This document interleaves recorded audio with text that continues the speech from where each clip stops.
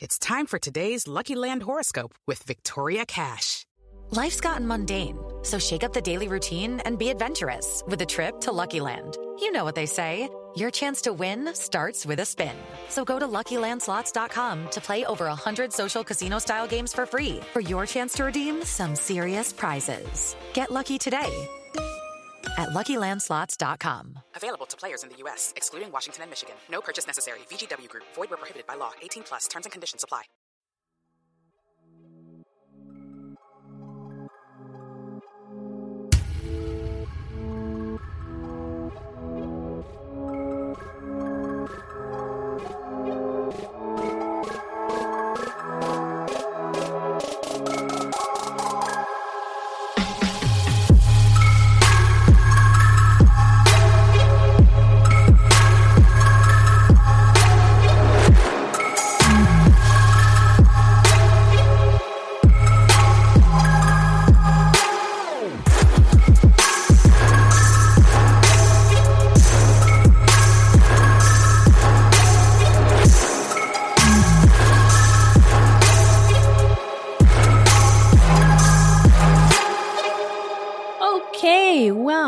Welcome, everybody, to Fruit Loops episode 9.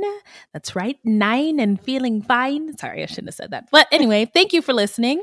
If you are enjoying, please subscribe, like, and review the show wherever they let you do that. And it would mean the world to us because I am super insecure, and it also helps the show. So Fruit Loops is a podcast about true crimes committed by people of color that we don't hear about or know much about.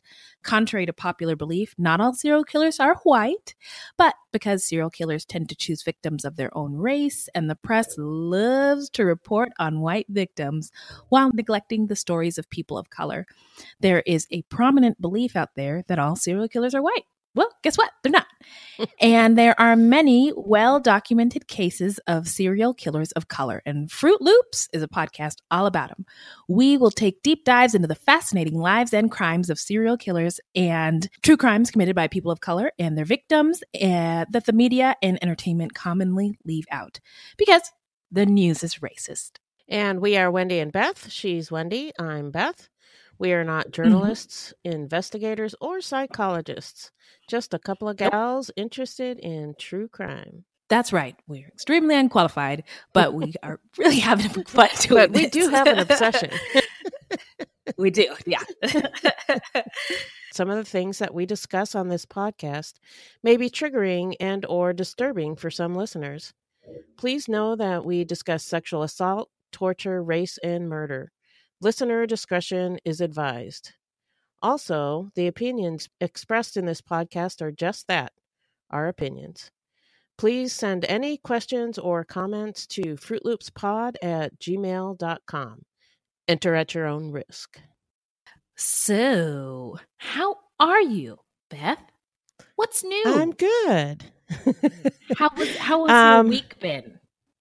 Well, the weekend, we had those monsoon storms last week. We had a couple of them. Oh, they're awesome. So I had so many limbs. So many trees. So many trees. So many tree limbs, and my pool turned green. There were leaves everywhere. So I spent a lot of time this weekend cleaning that up and, trying to get the pool back to normal. And then what did we get tonight? Another monsoon. Maybe you should just hold off on cleaning the pool till December. Yeah. I think my neighbors probably wouldn't appreciate my mosquito farm. Oh, is that what happens when you don't clean it out? Mosquitoes? Yeah, if you don't clean it, they don't keep chlorine in it, and it just turns green, and then, it's good for mosquitoes. I don't know. I don't know. Well, I have mixed feelings about the pool. I'll tell you that. I like the pool, but I hate the pool. Yes. Okay. And do you use your pool much? I mean, are you just keeping Not it clean? Not a whole lot. Out of your beeswax, or not a whole lot. When my grandson lived with me, we used it all the time. Oh, okay. But just by myself, I use it occasionally. So, Okay. but it's nice to have. Yeah. Have you considered getting a pool guy, or are you the pool guy? I'm the pool guy. Yeah, Okay. I'm the pool guy. I've considered getting a pool guy, but money.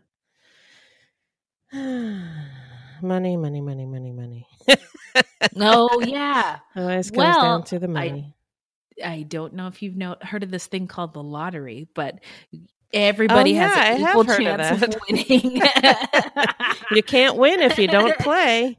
That's what they say. Now, I won $20 on a scratcher last week. So, wow. There's hope. And you know what I did? Wow, Bought more scratchers. Yeah. Yeah, that's what they count on. I think the most I've ever won is like $5. Really? Still, yeah. That's something. It's something. We won $150 one time. Oh my gosh. Yeah. So, I mean, we are lottery believers.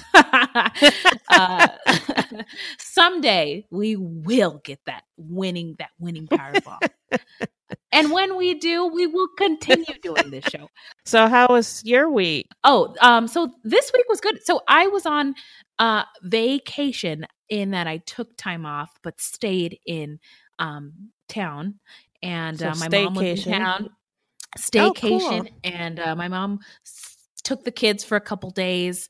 Nice. And it was nice. And me and my husband were like, we're gonna go to the strip club. And we were like so tired that we just like we got a movie on demand, and we just like went to bed at like 9. So did your mom take the kids somewhere else, or did you guys go get a hotel? Or so when my mom comes into town, she stays in a hotel, and so we dropped the kids off at her hotel, and my mom is an interesting person. So she's an immigrant, and she is like super educated. Like she has like, I don't know, a ton of degrees and stuff. And she's very introverted, and my kids are very loud and wild and have very big personalities. And so we were afraid for her. Like, are you going to be okay? And, especially in a hotel room. Yeah. But they were okay. They had fun. And she made them, like Central American food, and they didn't eat it, and that's okay. And they had fun. They had fun. So I want your mom to make me Central American food. Oh my gosh. Okay, this was really nice. So before she left, she like made a bunch of stuff and put it in like Ziploc bags for us to make for ourselves when she left. So this morning we had some Belizean pancakes, and they were delicious. Yummy. So yeah. And we saw Jurassic Park. Now I've already commented. Oh, the new one? The new one. So here's what I'll say about that. Save your money. If you're not a super Jurassic Park fan, you're not going to be into it. You'll probably think it's too long, and I heard it was more violent than the earlier ones. It was. There was more blood, and I know that they have like like to get the rating.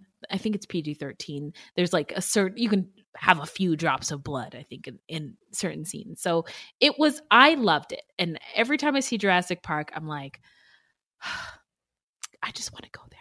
So we took the kids, and the kids love Jurassic Park. So it's like a family affair. So we saw it, and it was fun because it was an air-conditioned building, and we all love dinosaurs, and so it was nice. And I am more convinced now. Halloween is coming up, and I've decided that I am going to be DNA for Halloween because cool. DNA started Jurassic Park. DNA is responsible for putting away the killer that we will be discussing today. And I just love DNA. It's so cool. Yeah. So anyway. All right. That sounds fun. So next we will be giving out some shout outs, and this is the part of our show where we give shout outs to any content by people of color or about people of color or any true crime goodies. So take it away, Beth. Okay, so I just wanted to give a shout out to Once Upon a Crime. We have mentioned this podcast before, but there was a special bonus episode of Once Upon a Crime where Esther interviews Jerry Williams, who, if you recall, I recommended her podcast before. FBI Retired Case File Review. And they discussed Jerry's career as an FBI agent, her podcast, and episode 76 of Jerry's podcast, where Jerry talks to another retired FBI agent about the Marjorie Diehl Armstrong case, which is featured in the Netflix docuseries Evil Genius, which is really popular. Did you watch that now. yet? I did, yeah. Oh my God. And so if you are into that docuseries, I recommend listening to both of those podcast episodes.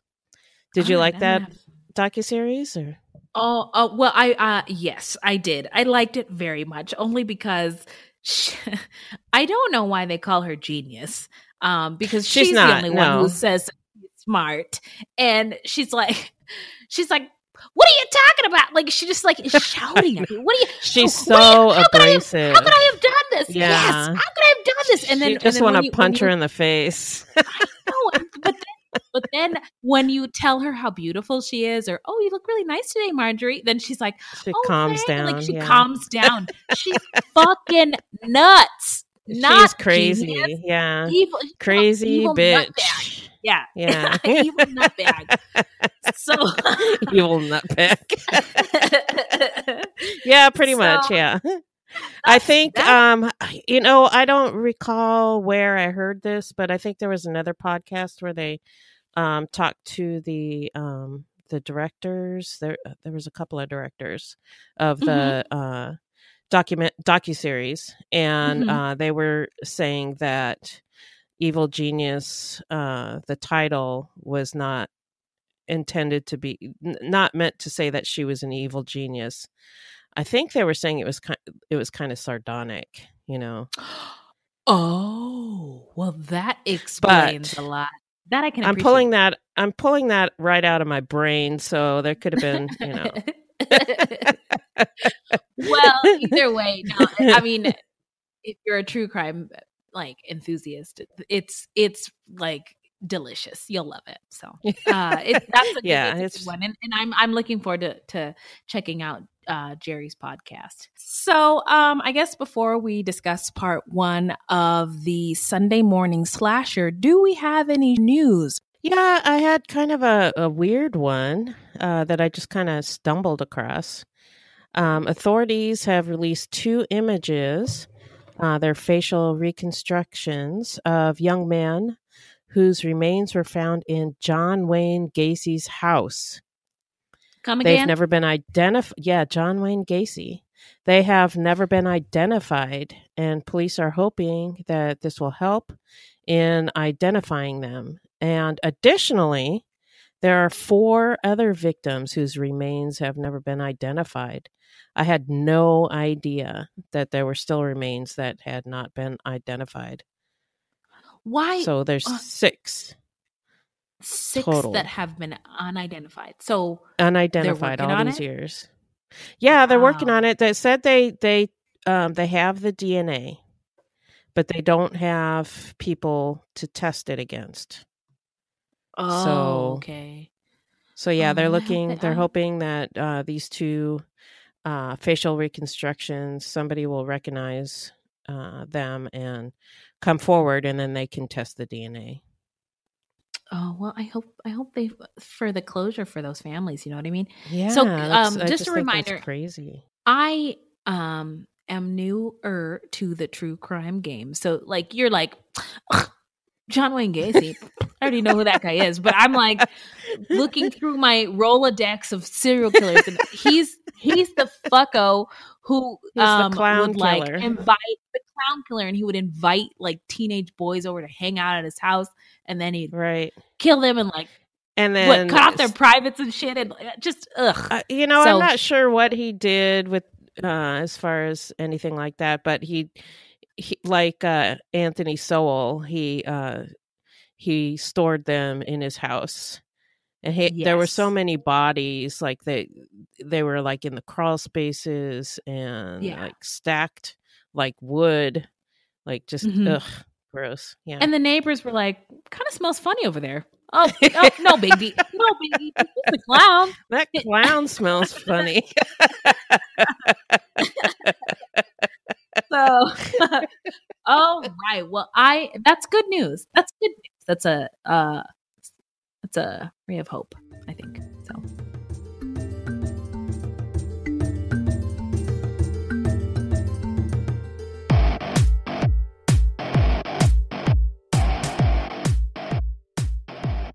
Okay, well, let's have a break to hear from our sponsors. Oh, wait, we don't have any. Ooh,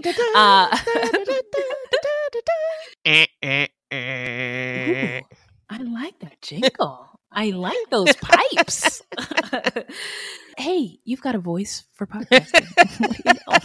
Step into the world of power, loyalty, and luck. I'm gonna make him an offer he can't refuse. With family, cannolis, and spins mean everything. Now, you wanna get mixed up in the family business. Introducing The Godfather at ChumbaCasino.com.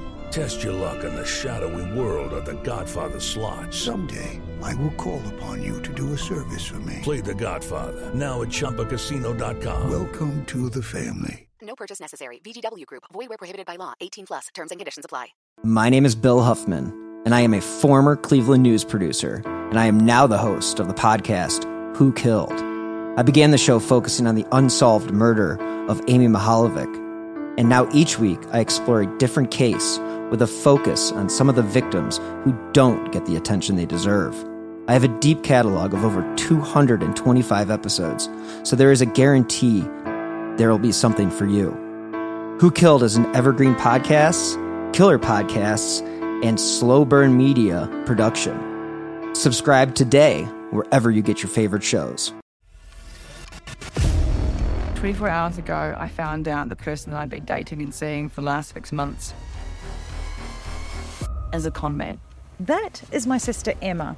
Andrew Tonks's lies had been so convincing, she'd invested $300,000 with him.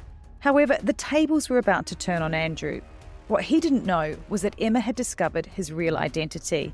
But to get any chance of justice, Emma had to act like it was business as usual. Coming up in this series, And that's when murder, all this stuff goes through my mind. I'm really, really scared. I'm assuming Sarah has watched too much Netflix and figures I've been defrauding you. Couldn't be further from the truth. That's what this was, a real-life story that seems so unbelievable, but it was actually true. a true story that all starts with one simple swipe to the right. I'm Sarah Ferris. And I'm Emma Ferris, and this is my story, Conning the Con.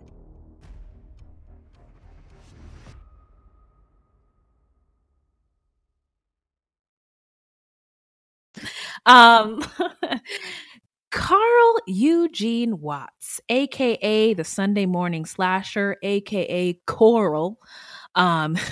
Any Walking Dead fans? Coral. The attacks rock Coral. The attacks. The reason he got his name because the attacks seemed motiveless, random, and he often committed the crimes between 3 a.m. and 5 a.m. on peaceful Sunday mornings. So that's how he got the name. And now it's time for the stats. Ooh, my favorite part.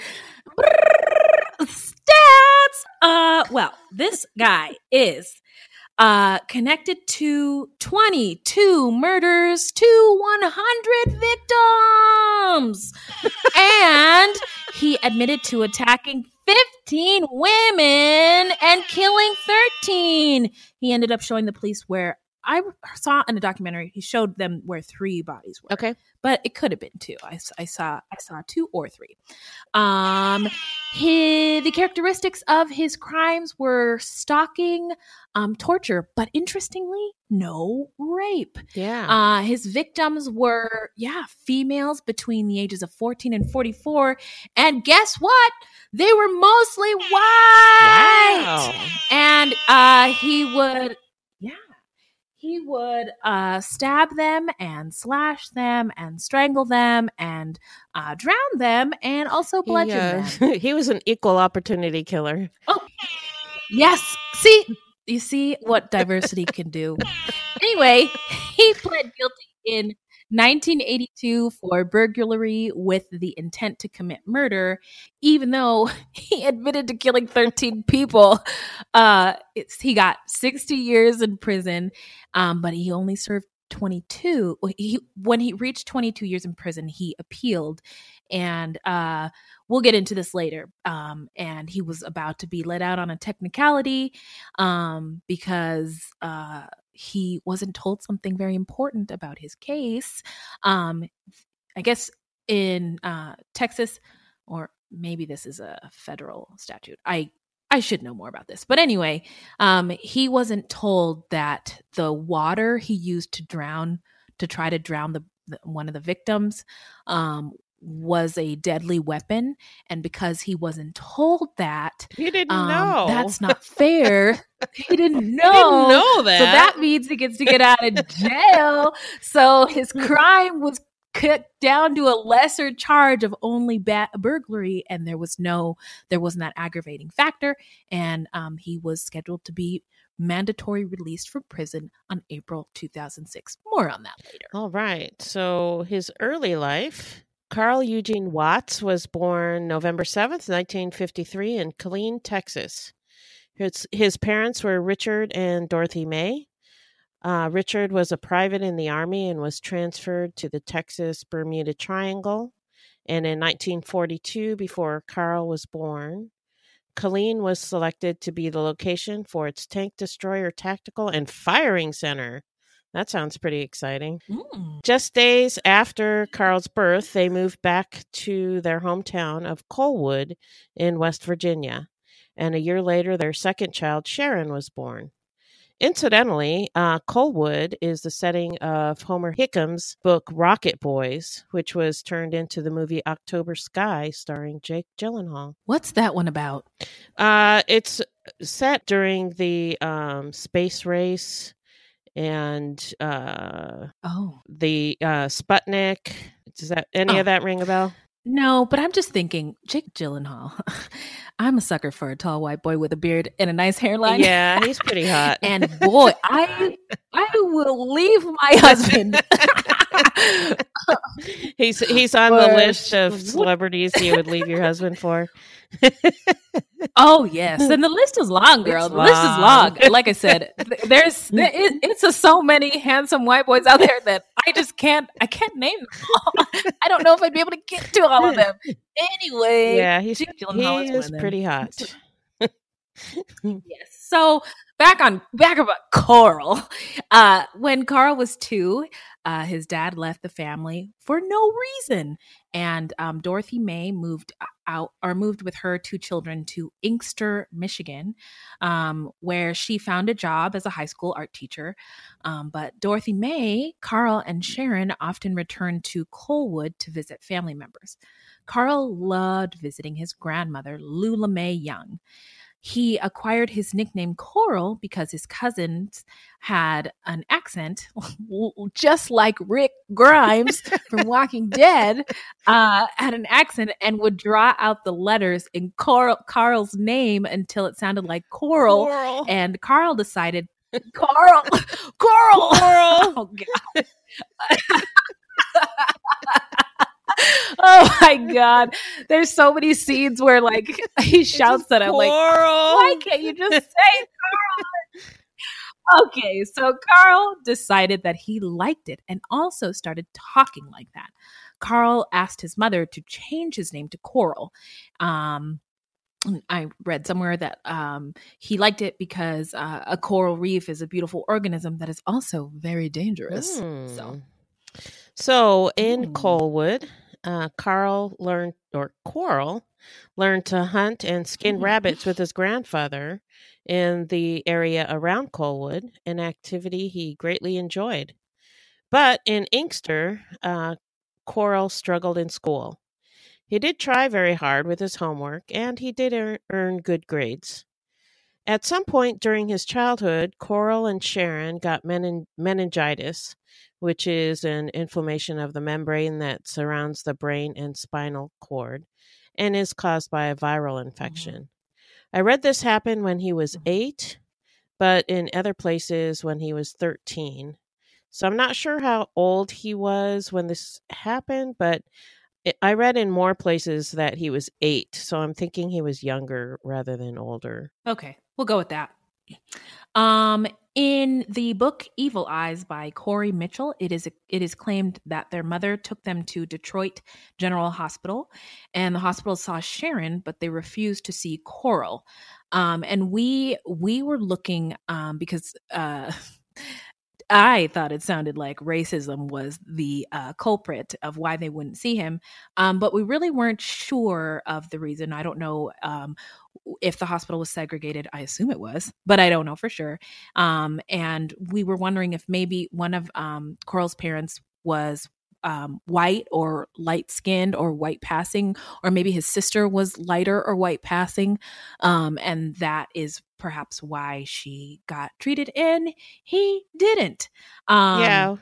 We couldn't find anything. I looked for pictures of his parents, information about his mom. I couldn't find anything. Me too. I looked for information about her new husband. I was hoping to see maybe an obituary picture of her. Yeah, I couldn't see pictures of anybody in his family. Anybody. Yeah. I mean, wow, I don't know how they did that. But so anyway, we tried, but we don't know why he was treated. She was treated, Sharon, the sister, and he was not. I did want to just caption the fact that he was born in the 50s? 53. Yeah, then it's the 60s, and America is super racist at that time. So I wouldn't be surprised if the hospital didn't treat Black people. Yeah, or only had a certain number of Black beds. His sister may have been light-skinned and she could pass for white. I don't know.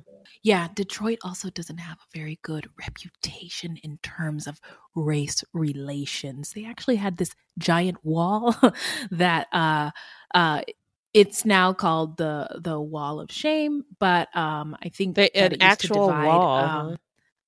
An actual wall that would divide whites and Blacks from the town. Wow. There's also there were race riots in Detroit. There were race riots everywhere, but in Detroit, I think in the mid '60s, it was a hotbed, and it was dangerous. So anyway, way to go, America. Anyway, at some point, Coral did have meningitis. And he had a very high fever and was admitted to Herman Kiefer Hospital. He had to be kept separate from other patients and had to get spinal taps. That's also from the book Evil Eyes. His fever ran so high that doctors feared it could have caused brain damage. And Coral missed a year of school because of the illness. It's reported that he was not the same afterwards. His attention span dropped and his grades suffered. Coral also complained his memory often failed him. Anytime an infamous serial killer's childhood is mentioned, there are always 4 topics of conversation which are mentioned as possible clues to their terrifying future as a murderer. The McDonald Triad, which is bedwetting, animal abuse, and arson. And then another factor is sustaining a serious head injury at an early age. For example, the Texas Tower sniper had a brain tumor that caused him to go nuts.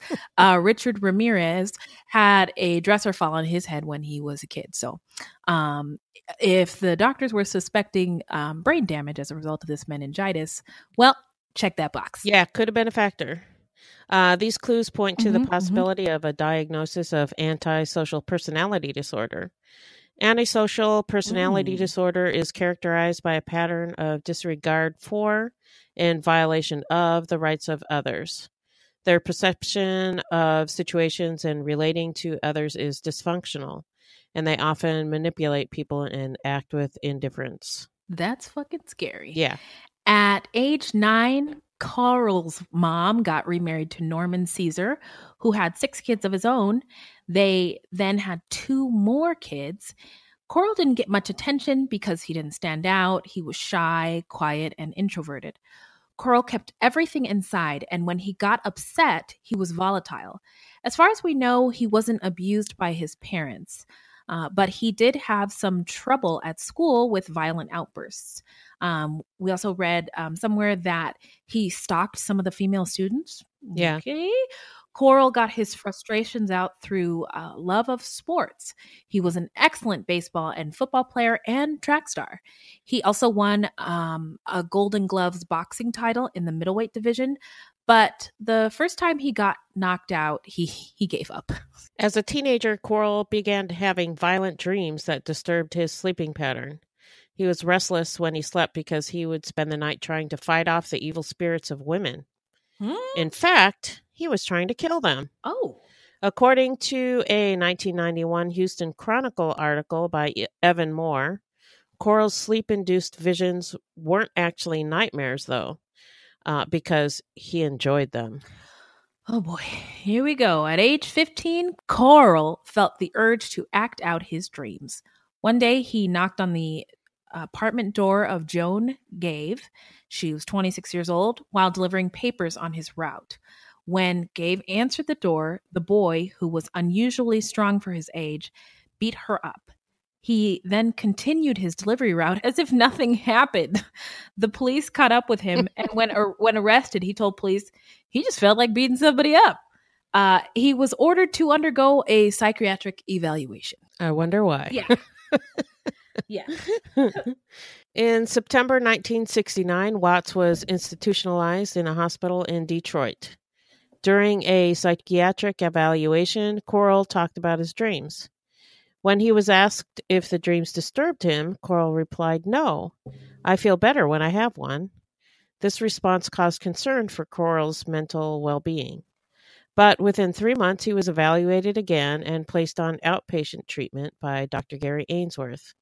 In his final review of Watts, Dr. Ainsworth stated, "This patient is a paranoid young man who is struggling for control of strong homicidal impulses. His behavior controls are faulty, and there is a high potential for acting out. This individual is considered dangerous."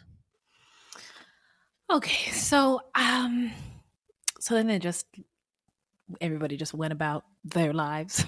On his 16th birthday, Coral was released from the clinic.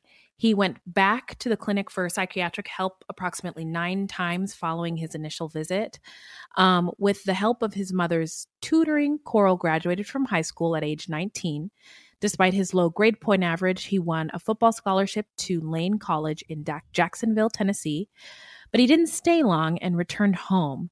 After 1 year of working as a mechanic for a Detroit wheel company, Coral was accepted into a special scholarship and mentoring program sponsored by Western Michigan University in Kalamazoo.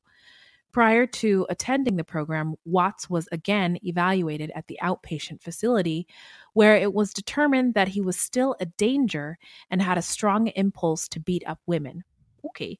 Yet, due to the right to confidentiality policies, staffers were unable to alert authorities or the college Watts was attending. Shortly afterwards, a string of attacks plagued the campus. Weird. Yeah, guys. Jesus Christ. When do morals and ethics come into any of these institutions' rules? Okay, sorry. I think they can now. Okay. If they think somebody's a danger, I think they can now. Okay. Tell other people. Okay. But probably at the time they could not. Well, that is a damn shame. Yeah. So the setting is Ann Arbor and Detroit, the Detroit area in Michigan, and then in Houston, Texas from 1974 to 1982. Just a factoid. Mm-hmm. Ann Arbor is 40 miles west of Detroit and the home of the University of Michigan. Not looking too good, University of Michigan, at the current time. Isn't that where that doctor molested all those girls on the gymnastics team? Is it? I think so. Ooh, yeah, Larry Nassar. Anyway, I could have that fact wrong, but I don't think I do. Watts may have murdered in Windsor, Canada. Also, I think I saw in a spot on one of the articles I looked at. Detroit is interesting in terms of its geographical relationship to Canada because I think it's like the only place in the United States where to go from the U.S. you have to go south to get to Canada. But Windsor is right across the Detroit River from Detroit. So yeah, and I Google mapped it. I was like, what? So I Google mapped it and took a look at it, and it's like a 12-minute drive to Canada. What? Wow! To Windsor from Detroit. It's 12 minutes. You just have to cross a bridge. That's about it.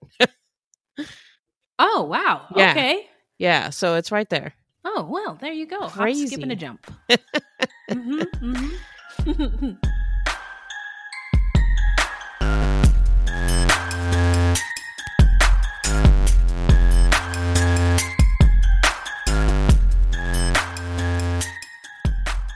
So, timeline time? So now we're going to get into the timeline, yes.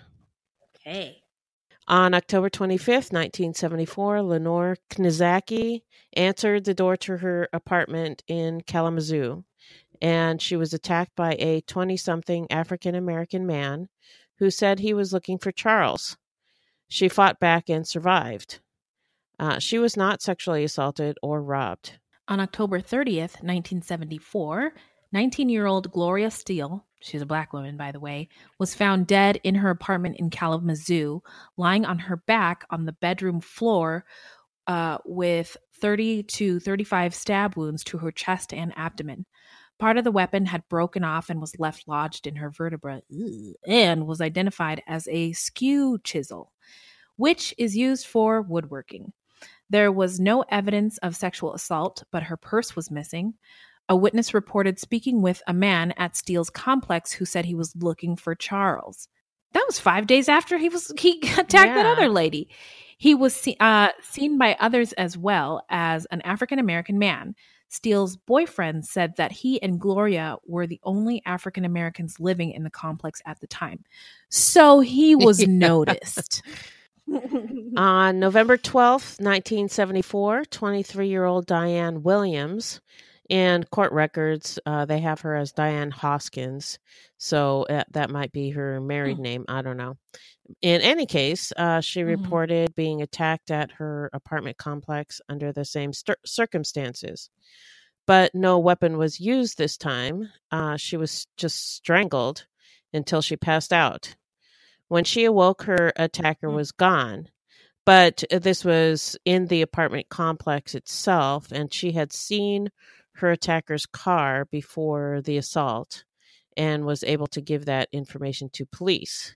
And she was not sexually assaulted or robbed. That's so odd. I don't think I've seen that before in any of these true crime stories. No. Watts was arrested in 1975 for Diane's attack. He admitted to attacking 15 females, but denied the Steele murder. His attorney arranged for Watts to commit himself into the Kalamazoo State Hospital. The hospital psychiatrist investigating Watts's background learned that at the previous institution, Watts was said to have possibly killed 2 women by choking them. Psychiatrists found that Coral lacked remorse for his actions and was impulsive, reckless, and emotionally detached. However, they did not think he suffered from any kind of psychosis and believed that he was able to distinguish right from wrong. They eventually diagnosed him with antisocial personality disorder. By the way, what do you think about this antisocial personality disorder? Because I never heard the diagnosis until I started looking into true crime. And do you think that it warrants some kind of should we lock up everybody who has this disorder? What do you think? No, I mean, should we be afraid of it? Well, yeah. Everybody who has this disorder? You should worry about them, yeah. It's a very small percentage of the population that has antisocial personality disorder, so I wouldn't be too scared of it. But it's kind of like on a spectrum, like anything else, like autism, where there's varying degrees. So you can have somebody who has antisocial personality disorder who's just a pain in the ass, just annoying, just kind of uses people. And then on the other end, you have murderers. So that's my take. Okay. Yeah, I was just wondering about that. I figured you'd be the right person to ask. So the worst of the ones that have antisocial personality disorder are the ones that they would call psychopaths or sociopaths. Okay. But you could just be like a shy person. No. Somebody who has antisocial personality disorder just really doesn't have empathy for other people. So there are people who are in business who have antisocial personality disorder. Somebody who anybody we work with? Just kidding. No. Well, not that I know of, but like the guys that set up Ponzi schemes and stuff like that, or just ruthless business people. I'm not going to mention that one person who's in high office. I just call him 9. He's not even worthy of 45. So I just add the numbers together. And just call him 9. Yeah. 9. Yeah. Anyway, there is talk that he might. I think he definitely has narcissistic personality disorder, but that can go hand in hand with antisocial personality disorder as well. Well, now I understand the diagnosis clearly. Thank you. You are welcome. Okay, so let's get on with the story. Watts was described as dangerous, and the psychiatrist felt he would most likely attack again, but was found competent to stand trial. Carl, or Coral, as he now called himself, pled no contest and received a 1-year sentence on the assault and battery charges, but was never charged in the murder of Steele. In June 1976, upon Coral's release, he found work as a mechanic and moved home with his mother, eager to resume his murderous activities against women. Not long after Coral's release, he began dating a woman named Dolores. The pair had a child together but never married. Eventually, the couple split up, and Coral began dating another woman named Valeria Goodwill, who married him in 1979. During a police interview years later, Valeria admitted that Coral's behavior became increasingly volatile during their brief relationship.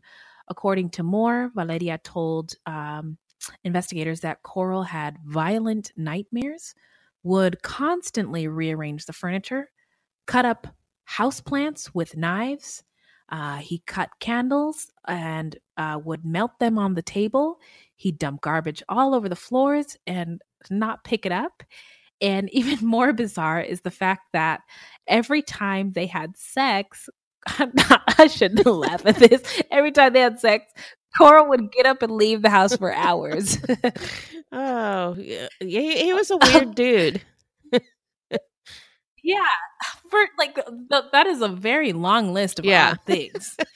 Anyway, yeah, he was a weird dude. Red flag, a big one.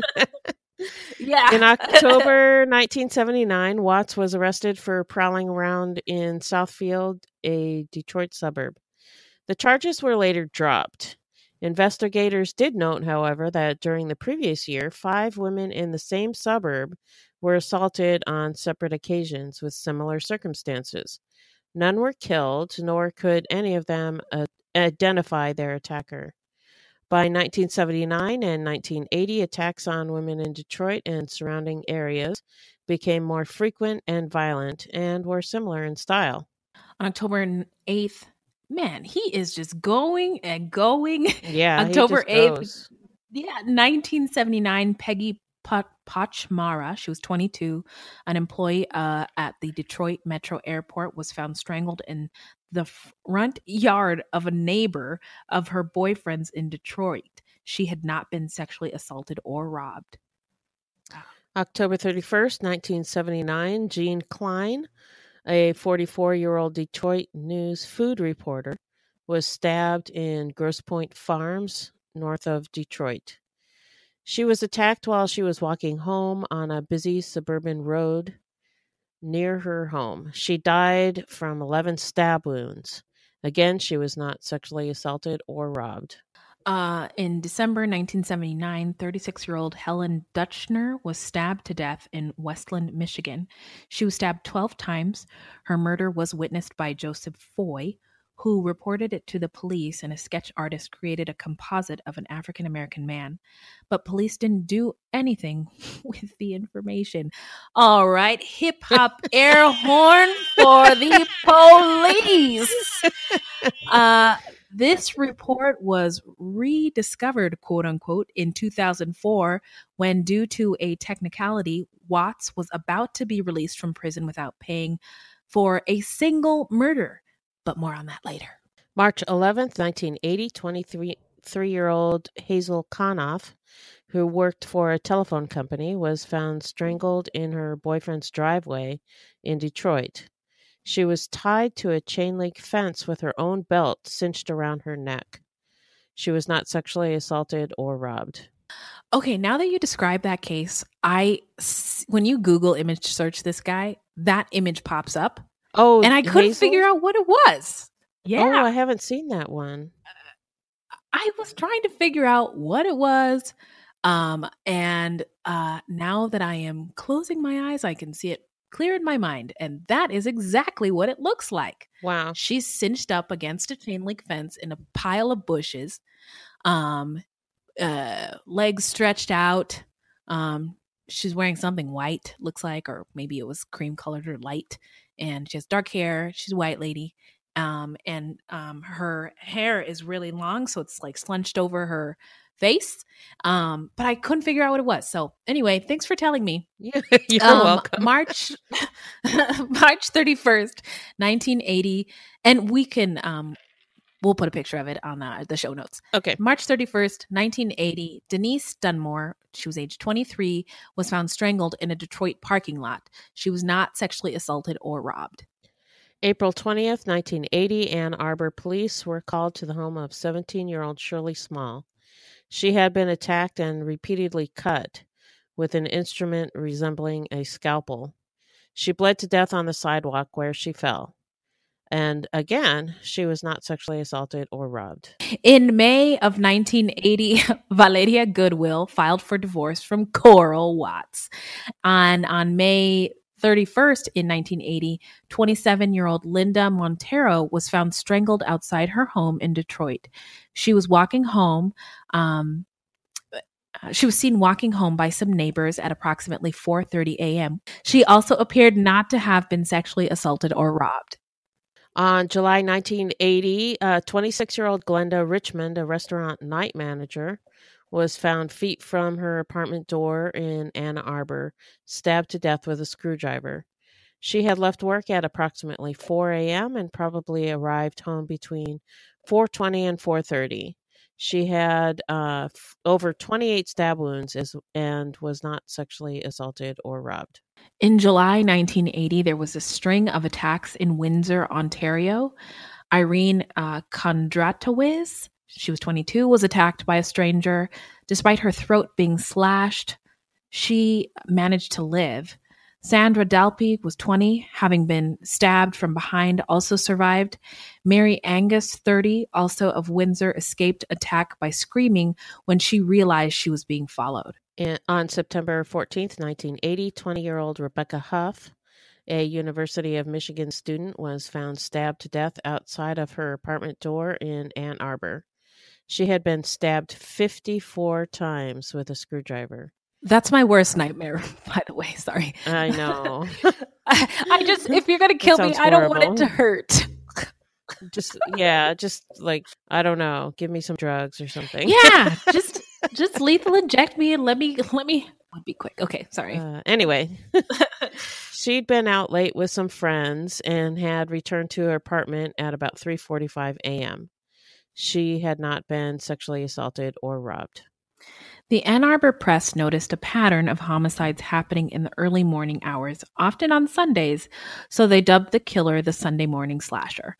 A task force was formed, led by Detective Paul Bunton, to investigate the murders that occurred within 5 months of each other. The task force was dealing with no evidence and no witnesses. Sergeant James Arthurs contacted the task force after reading about the murders, and he told him of his past experience with Watts and the similarities of Watts' previous crimes to those now under investigation. On November 15th, 1980, officers got a lucky break. 2 policemen were patrolling the area around Ann Arbor's Main Street at about 5 a.m. And I was watching a documentary, and apparently they were actually trying to catch a guy who was sawing off the heads of the parking meters. What? What? Yeah, you know the parking meters. Yeah. That some guy was going around sawing them off. What? To try to take the money out?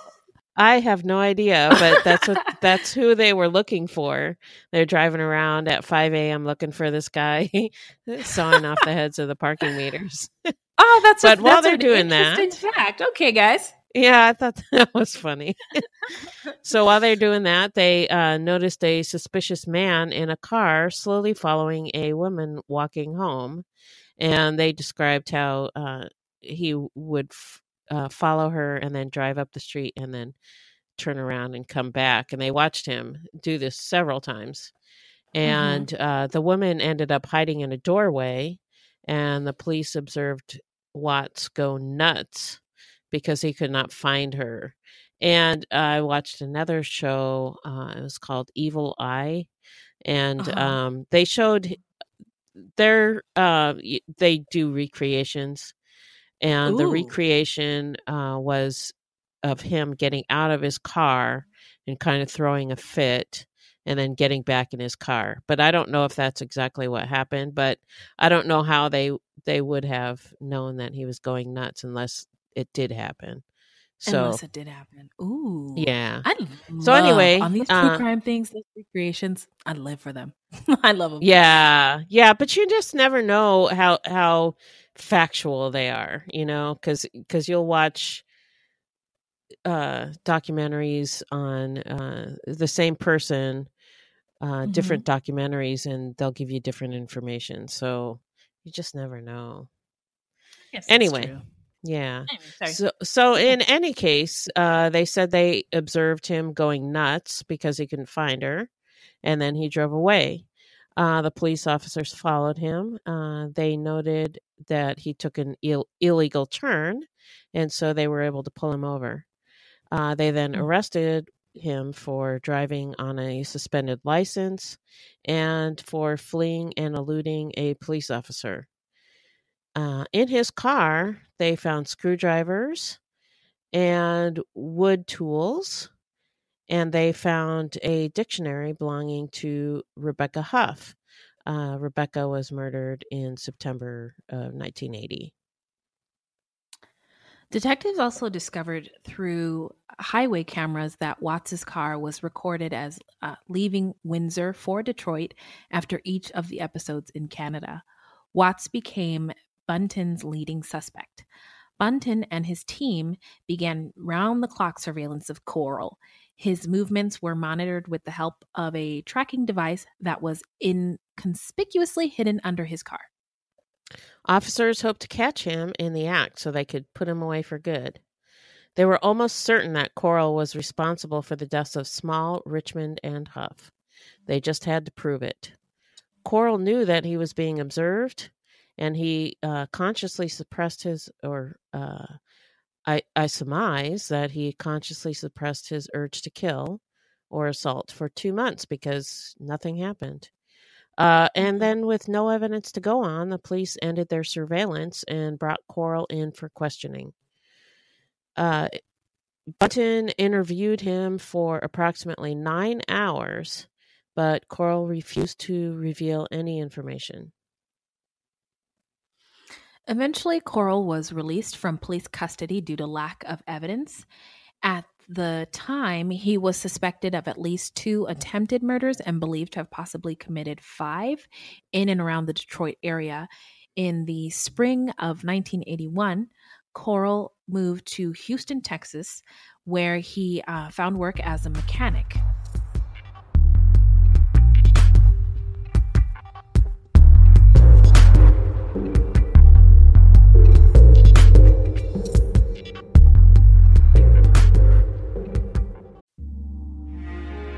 Ohio is a land of mystery, from missing shipwrecks and lost treasure beneath her surface to strange phenomenon slicing through her skies. From myths that have evolved around historic events and people to the unsolved murders and disappearances that keep her communities wondering what happened. Find Ohio Mysteries on your favorite podcast app, and let's explore the inexplicable. OhioMysteries.com.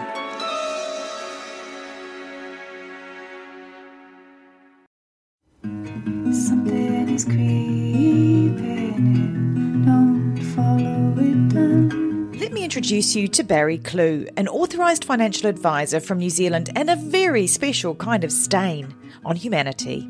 He was a very knowledgeable young guy. He was a registered financial advisor. Type of guy that was bending over backwards to help you. Now, you could be forgiven for thinking that Barry sounds like a great guy, and you'd be right. Well, right up until the point when you're wrong. It was all fictitious. You stole from my son who has a disability. Chris never knew. He died believing that we're all taken care of. A psychopath is somebody who lacks empathy, acts impulsively. I think there's a strong case that Barry might be all of those things, actually. To find out how Barry Clue stole over $15 million from 81 victims, subscribe to Clueless, the long con. That's Clueless, spelt Klooghless.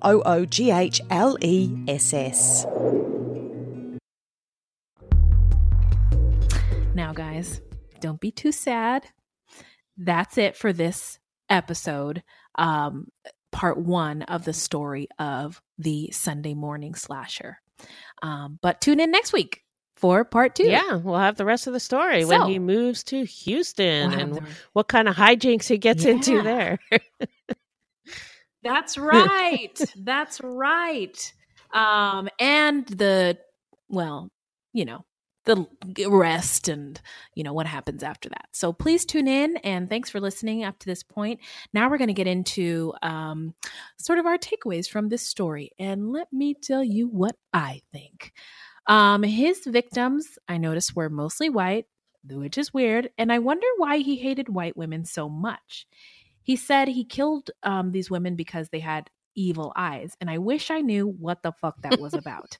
I think I read that after he and his wife would have sex, that he would leave the house for hours. That's weird. And he never raped any of the victims.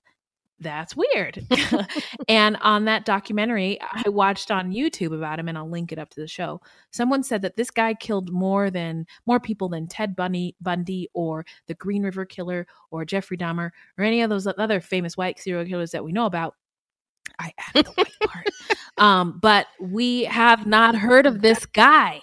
And I agree with that statement, especially since he killed so many white ladies. That's the media's favorite. What the hell? And they weren't even drug addicts or anything. They were just regular old white ladies. I know. Nor regular white ladies. It just doesn't make any sense. Anyway, it is weird. We I also wonder why most of his victims were white. because, the common thought is that serial killers usually kill within their own race. So this is very different from the norm. And I couldn't find anything about that. Nobody talked about that. They all wanted to talk about how he almost got away with murder, but I'm interested in the psychology. So I'm going to keep reading up this week and see if I can find any reference to that for our next episode. I did read an article that suggested that the reason why we don't hear much about this guy is because he wasn't a sexual predator. His crimes did not have a sexual motive. I don't know if that's true or not. So they're not as juicy. Yeah. Yeah, that kind of gave me pause. Okay. Yeah. Oh, I think you just solved the case. Ding, ding. Yeah. It's a Law and Order. Yeah, for those of you who are playing the Law and Order drinking game, feel free Beth to just won. Yeah. So I can't wait then to hear what else, see if I can find anything. Find out. Yeah, see what you can find. You're right. Nobody talks about it. Okay, so here's the next part of our show where we have some tips for you. So if you love true crime and you don't want to die, here's a tip for you. I love that jingle. I was actually thinking it today while I'm doing my yard work. I'm like, if you love true crime and you don't want to die. Maybe we should trademark it or something. Yeah, I don't want anybody to steal our ideas. Steal our jingle. So anyway, this segment is not intended to be victim blaming. We thought of this segment because I read somewhere that a lot of people listen to true crime because they want to know what they can do to be safer. But in my mind, that's not meant to blame the victims. It's just learning from other people's mistakes. Sometimes we have no suggestions for a particular episode and we'll just offer up generic tips. Yeah, so I'll say that I noticed that these women were killed when they were attacked when they were doing, as the great Cardi B would say, regular schmegular degular things, like changing a tire, taking groceries out of a car, putting your keys in your door to get in your house, walking home, or walking your fucking dog. So if staying in your house forever is not an option, never leave home without your cell phone. Consider carrying a whistle or some mace with you or a little knife. And when you go someplace like a store or a restaurant, true crimers, you're probably already thinking about the apocalypse and this kind of thing. But if you're out someplace, like when I'm out in public, I'm like, if the zombie apocalypse came today, I would hide over there. Anyway, when you're out, consider the exits and consider what you can grab, like a chair, a knife, or your purse that can be used as a weapon. Just think about it real fast and then continue doing what you're doing. Keep your head on a swivel. Also, some of these women reported that they were being stalked. So if you feel like somebody is following you, get to a public place and call the police. I also must say that use some fucking discretion when you are calling the police, because there has been a string of white people calling the police on people of color for doing basic ass activities of daily life. Don't do that. Someone stalking you to potentially attack you and kill you warrants calling the police. But a little black girl selling water or Native American young dudes touring a college campus does not. So thank you. And again, just be aware of your surroundings, especially if you need to be out walking when it's dark. Carry something with you, like pepper spray or a whistle, or hold your keys in your hand to use as a weapon. And, it's not a bad idea to sign up for self-defense class. Ooh, that's a good idea. Oh my gosh, I can't believe we haven't mentioned that until episode 9. That is such a good idea. Thank you, Beth. I feel so stupid. We just barely said that. Okay. that is a really good one. So thanks for listening to the show. There are other people who are listening, and people are responding and adding us and participating in our discussions. Exciting. And tweeting us and emailing us. And thank you so much. It feels so good. Yeah, like I'm at work, like, bitch, I'm on iTunes, and you want me to do a fucking TPS report? Get out of here. Anyway, so we've got some listener letters that we want to shout out and share because we love them and appreciate them so much. So we have a listener. Her name is Lonnie. I think it is. It's Lani. She wrote to us on Facebook and she said, "Hello, ladies." I'm trying to do an Australian accent because she's from Australia. "Hello, ladies. I just wanted to reach across the ocean. I live in Australia and say the biggest thank you. Your podcast is amazing. I binged all the episodes in one day and made sure to tell anyone to listen to it. Thank you." That's me saying that. So she says, "Thank you for shining light on a world not many people know about and ensuring the victims are not forgotten. Stats is now my new favorite catchphrase. Keep going. Keep doing what you're doing. It is truly amazing and highly appreciated. Kind regards, Lonnie." Thank you so much, Lonnie. Yeah, thank you. Also, shout out. Yes, absolutely. We love it. Keep listening. And also, we wanted to shout out our listeners who tried our recommendations to watch Wild Wild Country. That discussion, that thread is like thriving, and I love it. It was super on fun. our yeah. So thank you guys for listening to our recommendations and for being engaging with us on our Facebook discussion group about it. We love it, and we thank you so much. So hey, where can they find us, Beth? Well, you can listen to us on iTunes, Stitcher, Spotify, Google Podcasts, and wherever else you get your podcasts from. Our website is fruitloopspod.com. Our Facebook page is Fruit Loops Pod, and our discussion group is Fruit Loops Pod Discussion. We are also on Twitter and Instagram on Fruit Loops Pod. So everything is Fruit Loops Pod. That's right. Also, links to our sources will be in our footnotes that you can find on our website. And this is a weekly podcast. New episodes drop every Thursday. So until next time, look alive, guys. It's crazy out there.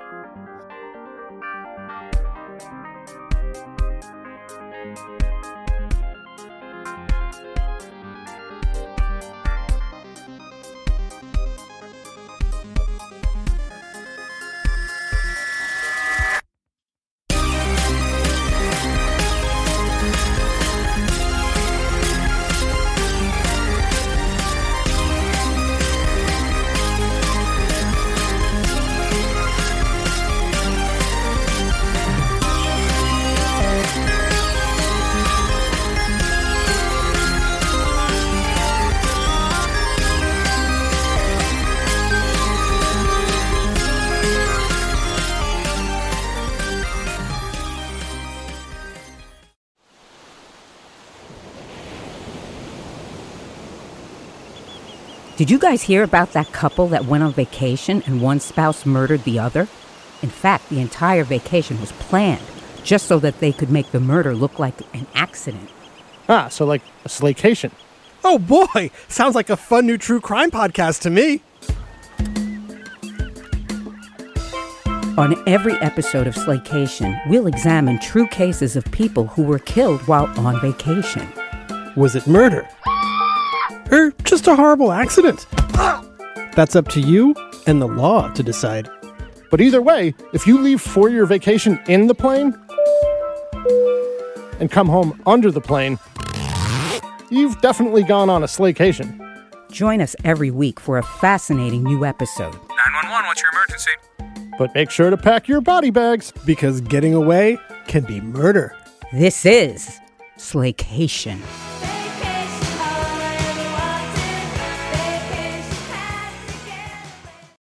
Hello, this is Dr. Grande, the host of True Crime Psychology and Personality. On my podcast, I explore and explain the pathology behind some of the most horrendous crimes and those who commit them.